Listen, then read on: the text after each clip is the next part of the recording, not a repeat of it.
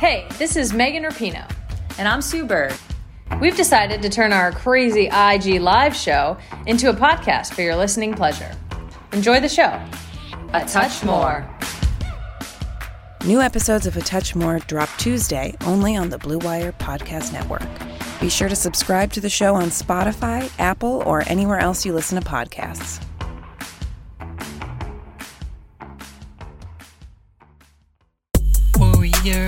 Warriors, come out to play. Show me you want to be here. Show me you want to win. Show me you have that killer instinct. I do look at myself as being one of the most dominant fighters in MMA history. He didn't know it was going to be a buffet, though. He thought it was going to be a three-piece. Now you're getting the whole MGM Grand Buffet to the face, man.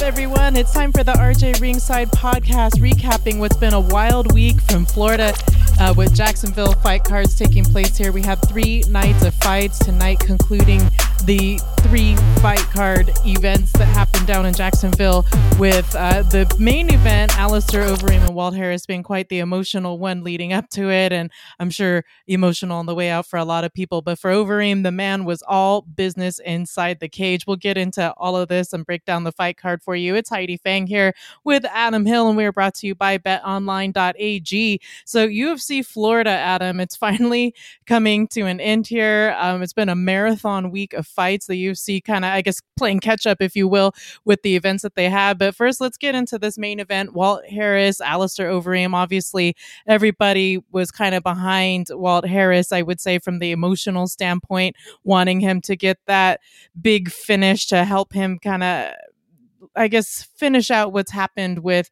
his stepdaughter and the tragedy there with Anaya Blanchard. Of course, for those who don't know that story, Anaya was kidnapped and then brutally murdered, and her body found in November 2019. And Walt went through a phase of depression, came back, said fighting was what he had to do, and he had to get this done for Anaya, and that this was what he really needed to get back on track. Though he did say towards the end here in his post-fight after losing to Overeem tonight via TKO that he was more or less like needing to get back to the drawing board in some aspects. Mainly, he said he was kind of out of shape, and we all know that he cut down to get to 265. And the fight, he started off good, and I thought for a minute there maybe Miragliotta would call it, but he did not. He let Overeem work, and then the next preceding round, it comes down to it, and we get the finish from Overeem. So what did you make of all of this, Adam, and the story behind this fight? Yeah, first, you were talking about how long this week has seemed with the UFC in Florida. I was there for the first 5 days of this, and then it seems like a month ago. It's insane that they've put these 3 cards on that quickly.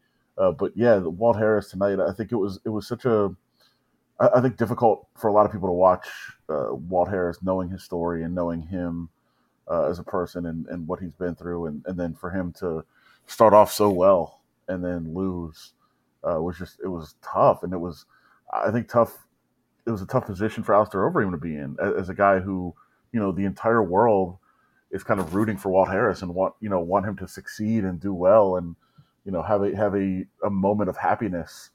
And instead, he's on the verge of getting that, and then the tables are turned, and he's down at the end of the first round, and then he gets pummeled in the second round. It was so tough to watch. Then you see Overeem go from having his having a back mount and having him secured on the ground, just pummeling him, raining punches down on him, and then immediately stopping and just embracing him and holding him as they both kind of cried on the mat. It was, I think, difficult for a lot of people to watch. Just knowing what he's been through and how difficult it was for Overeem, who kind of looked at the ref a couple of times like, are you really going to make me do this? Like, you're really going to make me hit this guy 100 more times? Not that it needed to be stopped, but I think Overeem kind of wanted to be stopped sooner than it needed to be, just because he didn't want to do that. And it was weird. Yeah. I think weird also surmises a lot of the outcomes that we saw this evening. There were a bunch of fights on here that I think, some of them are very close. Other ones you have to look at and go, judges, what are they looking at? They're not seeing things. And I know that the judges are on every angle of the octagon.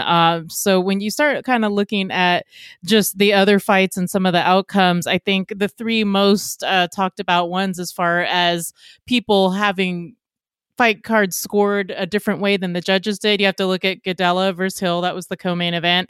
Dan Ige against Edson Barboza, and then Song Yadong and Marlon Vera was another one where I saw a lot of people thinking it was not Yadong's fight. So Adam, to you, when you look over a few of the fights tonight, what one to you ended up a way that you weren't anticipating it to be on the scorecards?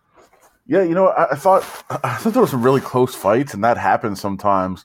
On these cards where you just don't really know, how the judges are going to see it or what they saw, what they were thinking during the course of the fight. I actually thought the Gadella Hill decision wasn't atrocious. I mean, I thought that Claudia clearly won the first round, and Angela Hill clearly won the second round, and all three judges had that. And it just came down to how you scored the third.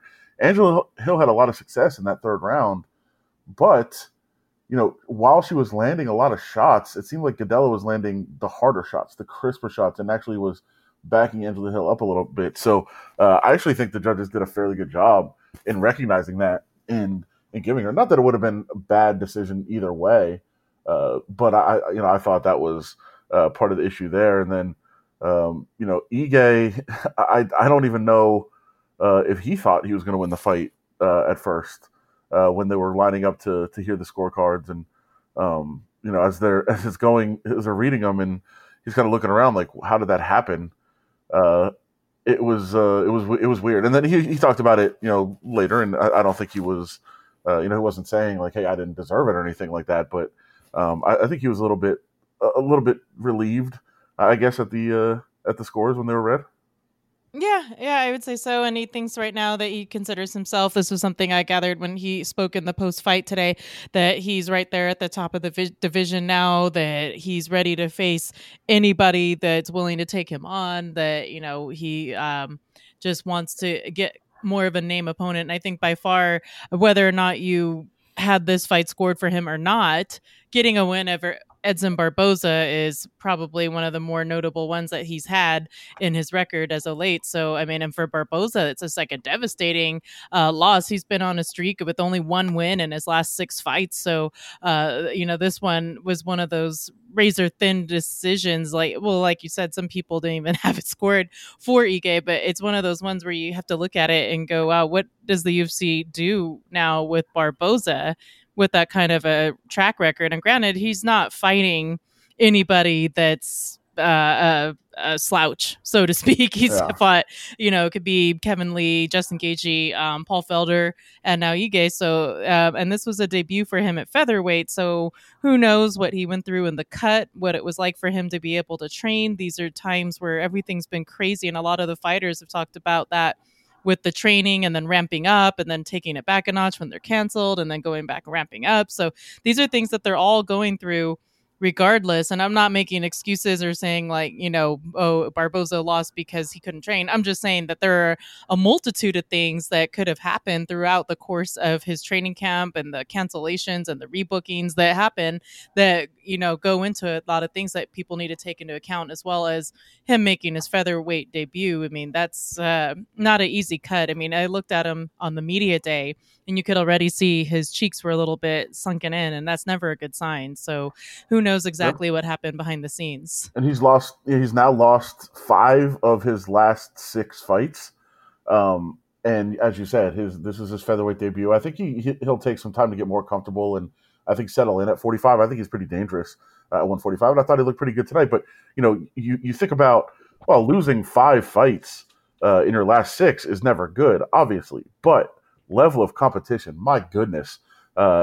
Before Ige, the 2 losses prior to that at lightweight were Paul Felder and Justin Gaethje, certainly 2 of the top lightweights in the world. And then he had the win over Hooker, but he lost before that to Kevin Lee and Khabib Nurmagomedov. So, I mean, this is like the who's who that he's fighting. He's had a murderer's row of opponents. So I think maybe take a step back, get settled in a little bit more at featherweight, and then move forward from there. And I should point out, going back also on the scoring, the Song Yadong fight, I think, is more of an issue of the format of scoring fights than it is, an atrocious decision. I didn't have a huge problem with Song Yadong winning, but when you watch the fight, the first 2 rounds are very close. Very close. And I thought that I actually did, lean to him in those first 2 rounds. I don't think it could have been, I don't think it was a problem to go the other way. I thought he did enough in those 2 rounds. And then the third round I thought was dominated by Vera. And then you get out of it and you're like, wow, he clearly won the fight. He dominated that third round after 2 close rounds.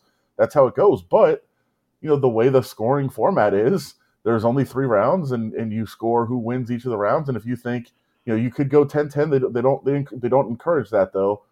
So if you think that, he won those first 2 rounds barely, then it doesn't matter that he got kind of dominated in the third round because, that's not how it works. And so I think that's more of just how the sport is set up and how the scoring is set up than it is actual bad judging.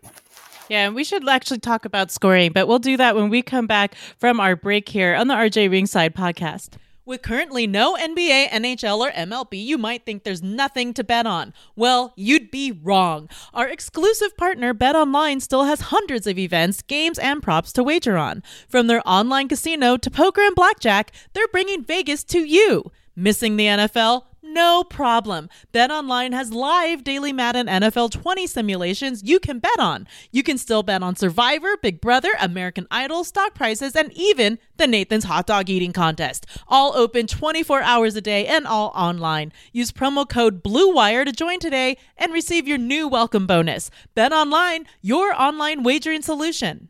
In that first round, when Walt had you down, how much were you in danger? In that first round. I would say a big danger, right? You have a 275-pound man who does scored a knockdown, and he's there to finish you. So the danger was real.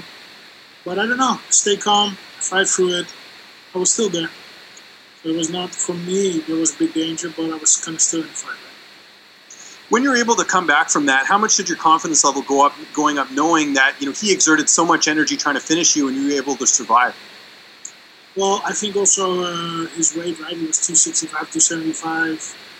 You're fighting 5 rounds. That's not. Welcome back to the RJ Ringside podcast. That was Alistair Overeem talking about his win over Walt Harris tonight, and we're breaking down everything with that card. And what we were discussing just before the break there was a bit of judging and how things are looked at. And in fact, when you look at the main event, Adam, I just want to revisit this because you made me think about it when you were talking about how scorecards work and 10-10s and what have you. But I think the first round of Harris and Overeem was one of those fights where you could look at it and go, that could be a 10-10 round because you have Overeem winning the second half of that round and Walt Harris clearly won the first half of that round. So I think that's still around because, maybe Walt Harris, I could have scored it for him being that he got the, knockdown, if you will, Overeem and was able to outwork him there. But then again, the same thing happened on the other side. So it's like one of those things where you look at it and go, how do you efficiently score that round? I know I believe from what I've gathered in conversation with you over time is that you're kind of a proponent of open scoring. So what do you think about... I'm actually not. Oh, you're not? Well, that's like interesting. I don't like it. Not at all. Okay, I don't either. I think it has its benefits for sure, but I think the negatives outweigh the benefits in the open scoring. I mean, first of all, just the fact of, if you have a 2-0 fight, it completely changes how fights are going to look in the third round. I don't like what it would do in that case. I just think, it's true that in every other sport, like you have the opportunity to run out the clock. I get it. In basketball, you can go to the kind of the slow down offense, and if you need to catch up, you can try to foul, those sorts of things. And in football, you can take a knee if you don't want to. If you're trying to preserve a lead, like those things are true and those things happen. But I just feel like a fight is set up so differently that it just totally changes how fights would be contested late in the fights. And I don't like that part of it. And I also think that you'd have some overcorrecting from some judges who, if they don't think that one of the other judges' score was appropriate, you might, give a different score to say like, all right, I'm just going to make sure that, I balance out his bad score from last round by changing my opinion this round. Like, I just think there's a lot of those things that can go wrong. And it's just too many negatives that equal up to the positives. That's too many negatives. The positives don't measure up. Right, and that's just the thing I think with MMA is like, we go off of the boxing 10-9 model now, but it's really a difficult thing to do with MMA. Like how, for instance, would you score the first round of Harrison Overeem, Adam?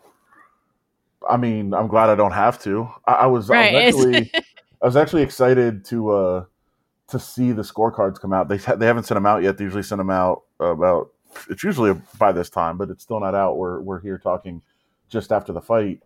And I'm excited to see what they had it. And I imagine that the judges went to Overeem in the first round, but it's a tough call. Like I mean, as you said, you got just a really nice knockdown and near finish, and it wasn't just a normal knockdown. He had him dead to rights there in that first round, and then all of a sudden Overeem rallies, comes back, and kind of dominates the last 2.5 minutes. I think they probably went Overeem, but I'll be interested to see what they did with those. And I actually just saw, it just reminded me of a stat. It's not a scoring stat necessarily, but there was somebody put out this stat from tonight, which I thought was just fascinating. 3 fighters tonight scored knockdowns and lost. Wow. Edson Barbosa, Angela Hill, Walt Harris. They all scored knockdowns and lost. Before tonight, fighters who scored at least one knockdown in 2020 were 32-1, and the one loss was believe that disqualification, the Diego Sanchez Michael Peña fight. So that's the only time it happened all year, and 3 times it happened tonight, which is it's crazy. It shows how close some of these fights were and how back and forth they were. Yeah, it's very odd. I hadn't heard anything like that before as far as statistics. That's something new with the knockdowns and the wins and how they work these things out. I don't even know how they go about researching all of these things and deciding what they're going to put down on paper or not. But that one, that one for sure is a intriguing stat. And we're definitely going to have to revisit these things as the year progresses just to see how that ends up, because I think, so it's 32-4 now, as far as people who have knockdowns and wins and losses. 32-4. Okay. So we're going to revisit that at the end of the year and see like where that number ends up, because I think that one's going to be an interesting one to kind of size up. But, we had also talked a little bit, Adam, about what we were going to see in the future here with the UFC. There's a talk that the card would be here. This was on a past podcast where you were in Jacksonville, and Dana White said that they were looking to bring the UFC here to Las Vegas to hold a fight at the UFC Apex May 23rd. But now it seems from a tweet that I saw you put out that the date has gone out to May 30th. But if it can't happen here at the Apex, Dana White is going to go to Arizona. What did he have exactly, beyond Arizona? Did he say anything like there's a meeting coming up or what have you to kind of work this out? Like, when will we know? No, they're working with the commission, and their goal is to do it at the Apex, because they believe that is the safest place to do it. It's certainly the cheapest place for them to do it. They have full control of that building, and they have. I don't know. I was trying to ask around like what hotel it is here, but they have they have a hotel. They own they have friends who own hotels. The UFC does, so that would be. It would make some sense that they could maybe use one of the closed hotels or something like that, and really isolate the fighters, and then use the Apex to test them, which it would make a lot of sense and make their plan work pretty well. They're just waiting on permission from the Nevada Athletic Commission, and as of now, they haven't gotten it yet. I think they're going to work very closely with them, and if we're hearing rumors of when Nevada will start to open some more things up. We've had some some restaurants open for those that are listening outside of our area. That we have had some restaurants that are open at like 50% capacity, and not all of them though. In some outdoor seating spots, but the strip is still closed. The casinos are still closed. All gaming is closed. Like a lot, indoor malls are closed. Like a lot of things are still closed here. So I think it'd be tough on some level for the state to say, yeah, all this stuff is closed and people can't go to work, but we're gonna have some fights here, which I just don't know that they're gonna do that. But I'm sure the Nevada Athletic Commission is working very closely with the UFC. I'll tell you this: I usually talk to people on the Nevada Athletic Commission a couple times a week. Nobody's responding to phone calls or texts right now, so I don't think they want to talk about it. I don't think that they're ready to make any kind of a decision. But we'll find out soon where this goes. And Arizona is all in. Like, they're open. Casinos are open. So it would make some sense for the UFC to make the quick trip down there. Yeah, I think that would be a fun one to go to. You have the antibodies, so I elect Adam Hill to go down. Yeah. Arizona. Immunity. I'm actually waiting to find out because I was around you, so I'm always around you. So I'm waiting to find out. I went and get the antibodies test. But aside from that, Adam, what did Dana have to say about any upcoming matchups for people? I know after we saw Gaethje take the interim lightweight belt, there's a lot of talk, about who he would fight next, if he would take a fight before Khabib comes back or not, possibly with Conor. There's also been a lot of talk since Francis Ngannou had his big win that there might be a fight there with John Jones. What's going on with those matchups? Yeah, I mean, Dana said that he thinks that's a fun fight, just like everybody thinks that's a fun fight. But he also mentioned that, a lot of times guys like talking about fights on Twitter and get excited about them. And when it's time to actually do the deal, they don't. I took that really to mean that's a financial thing. Both of them have said that they would only do it for a lot of money. And I don't know that Dana White is excited to write, a massive check for that fight if, especially in a time now where there's no fans allowed. If they get back to a point where they could have fans there, that's the kind of fight that you would think that they would make and be able to really market it and make a ton of money off of it. It'd be easier to pay those guys huge checks for that fight. But I think right now, they're talking about doing the fight. They're talking about getting a lot of money to do the fight. And Dana White is trying to put the brakes on that a little bit. And maybe, threw some cold water on the emerging fire between Ngannou and Jones. But I think a lot of people would be very excited about it. All right, last one. Just thinking about what's next here for some of the big winners. Alistair Overeem. Ooh, by the way, Heidi, sorry to cut you off. We literally just got the scorecards. Yeah. So I'm going to open this right now and see. I'm looking at it. I got it. Okay. I see. Two for Harris, one for Overeem. Yeah, and all 10-8s in the second for Overeem, as I'd imagine, would be that was a tough round there for Harris. So Harris had two judges score 10-9 in that first. So, and one had Overeem. Interesting. All right. So they're looking at the first half as being a win for Harris. All right. Yeah. So I just wanted to ask Adam, though, what you think about what's next for Overeem. He made a point to say that he's chasing gold still. He just turned 40. Today's his birthday. So what do you think about him and what's next? I think he has a little bit of a path ahead if he wants to get back to a UFC title shot. But what can you imagine as far as matchups for him in the future? Yeah, it's a good question. I mean, it's a tough division right now because it's kind of being held up at the top with Stipe not wanting to fight right now, which absolutely should be allowed. Like, he should not have to fight. The people that are putting pressure on him to try to do so is completely ridiculous. And then you kind of look at some of the other top contenders and you start thinking about who he's fought, and he's fought like a lot of them already.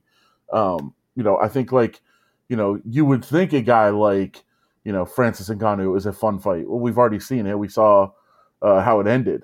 Rosenstruik coming off his loss, that would be kind of a fun fight. They just fought, and we know what happened to his lip after that. Alexei Oleinik coming off, that nice win. They've already fought. Like, he's fought a lot of these guys. So it'll be interesting to see who they put him up against and where he kind of fits in the rankings there.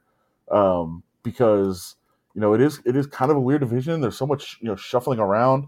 A lot of people thought Verdum might jump in and kind of make his mark on the division again, and he did not look very good. So there's a lot of potential matchups there. I think we've seen several of them already, and I don't know exactly what they want to do, but I'm sure that they'll have something in mind for him coming up. I mean, he came in ranked number 8 in the heavyweight division. Walt Harris was there at 9. Guys in front of him, Rosenstruik, they haven't done the new rankings yet. Ngannou's up there, Curtis Blades, who he's fought already. There's a lot of possibilities, and we'll have to find out what they end up doing. All right, so let's just wrap things up here with the post-fight bonus awards. Fight of the night went to Yadong Song versus Marlon Vera, and performance of the night, Courtney Casey and Miguel Baeza, who had a tremendous fight with the veteran and Matt Brown. That one, I think, a signature win for Baeza and putting him on the map. Man, what a first round that one. That was wild. It was really a good one. So I'm glad to see that that one got a performance of the night bonus. Adam, was there any other fight before we depart here on this fine Saturday evening that really stuck out to you this evening? I mean, no, I thought the card as a whole was just really good, right? I mean, it was one of those cards that I think they're kind of settling into. Fighters have seen kind of what it's like. They've been able to talk to other fighters who fought in the empty arena. It's starting to feel like it's not really that different anymore. So I think we're starting to see kind of just a return to, solid action and pretty fun fights. I thought tonight was the best top to bottom of the fights. Of the fight cards we've seen. Yeah, you mentioned, I mean, that knockout of Matt Brown got that bonus, that was a really nice one. The Nate Landwehr guy, I have no idea what that is. I don't know what he's doing. I kind of want to see more of him, but I don't at the same, he's very goofy and he does not look like he can fight, but dude is just a beast. Like that was a fun experience to see that. And poor Darren Elkins, I think, left half of his blood in the cage early on in the fight. So that was interesting. I like that. And Kevin Holland, I think, has a lot of potential too to be a fun fighter in the middleweight division. He is definitely on my radar, especially after tonight. And by the way, Nate Landwehr has no Wikipedia page. So, I mean, until he has one, Adam, we can't even tell you who he is. So it's just going to remain a secret. I think he's from Clarksville, Tennessee. I think he shouted that out. Oh, snap. Yes, he is. Yeah, so we know that much. Yeah, that dude. Is there any... I'm trying to think if there's... I guess, I don't know. I'm trying to think if there's any other fighters that you just look at and you're like, that guy can't fight, and then they're like, oh my god, he really can. That dude is the ultimate. Does not look like a fighter guy. He's not somebody that I think maybe a lot of hardcore. I mean, a lot of the casual fans might know, but Adam Akwaviva is somebody I always looked at and thought wow, he looks like a school teacher. So yeah, he's somebody that I always thought